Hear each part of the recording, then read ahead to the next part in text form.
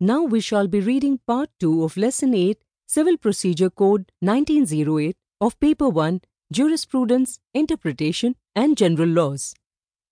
8.5. Jurisdiction of Courts and Venue of Suits. Jurisdiction means the authority by which a court has to decide matters that are brought before it for adjudication. The limit of this authority is imposed by charter, statute, or a commission. If no such limit is imposed or defined, the jurisdiction is said to be unlimited. A limitation on jurisdiction of a civil court may be of four kinds. These are: jurisdiction over the subject matter, place of suing or territorial jurisdiction, jurisdiction over persons, pecuniary jurisdiction depending on pecuniary value of the suit. 1. Jurisdiction over the subject matter. The jurisdiction to try certain matters by a certain court is limited by statute. Example, a small cause court can try suits for money due under a promissory note or a suit for price of work done. 2.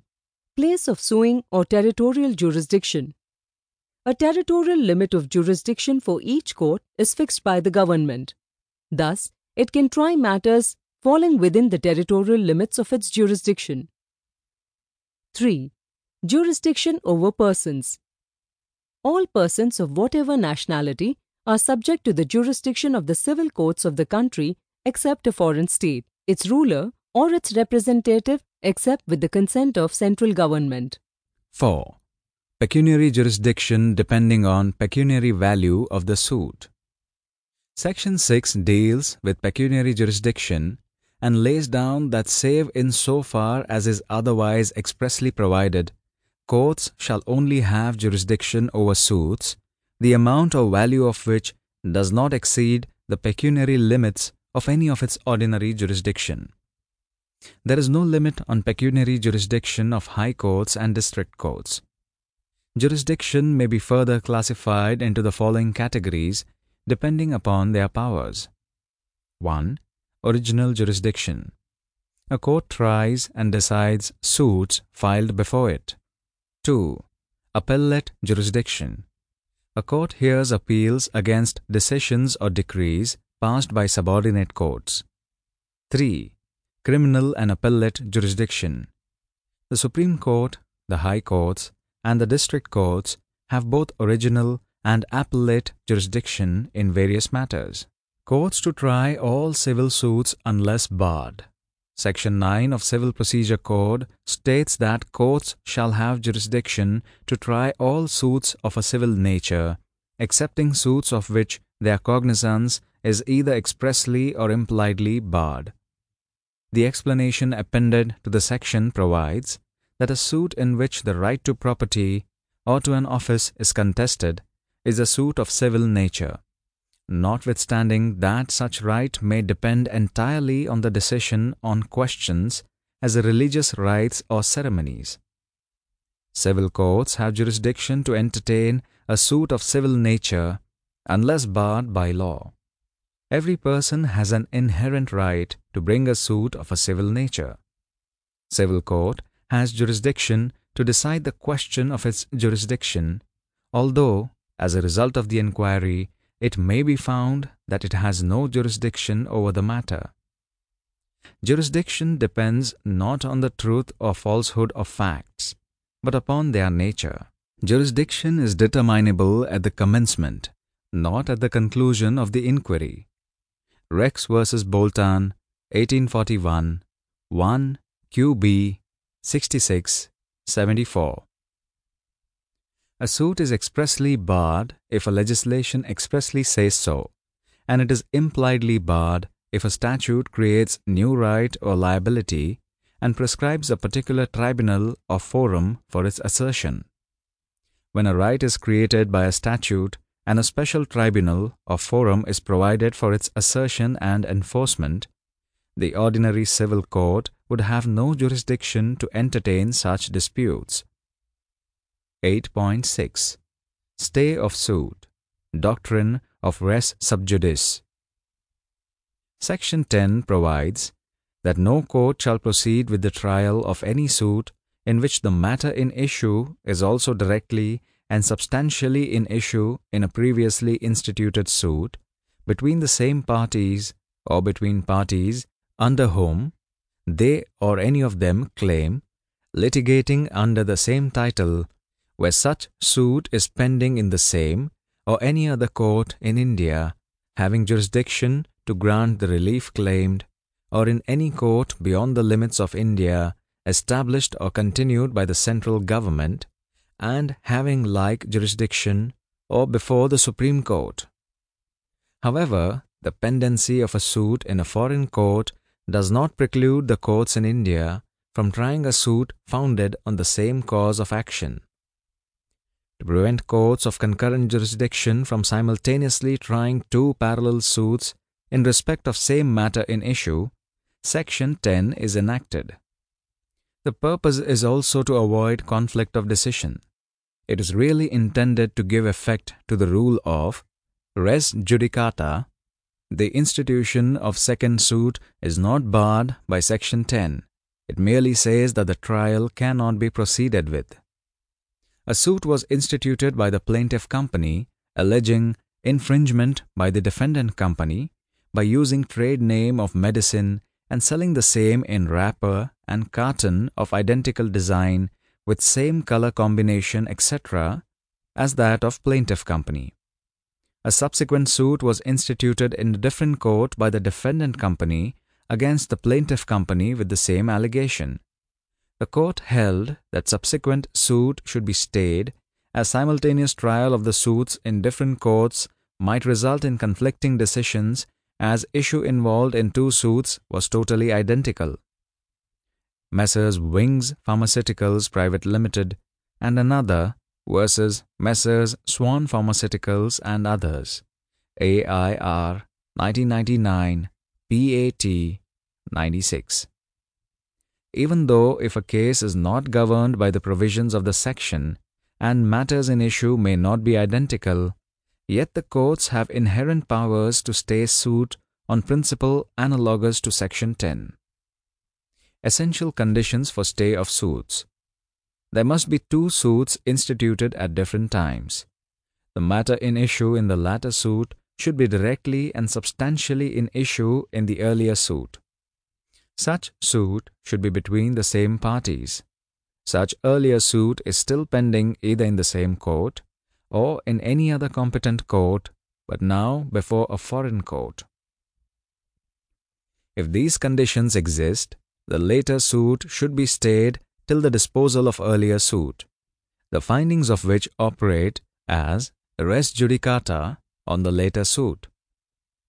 For the applicability of Section 10, the two proceedings must be suits. Example, suit for eviction of tenant in a rent control statute cannot be sought to be stayed under Section 10 of Civil Procedure Code on the ground that tenant has earlier filed a suit for specific performance against the landlord on the basis of agreement of sale of disputed premises in favor of the tenant. In such a case, it cannot be said that the matter in earlier suit for specific performance is directly and substantially in issue in later suit for eviction. The reason is that a suit for specific performance of contract has got nothing to do with the question regarding the relationship of landlord and tenant.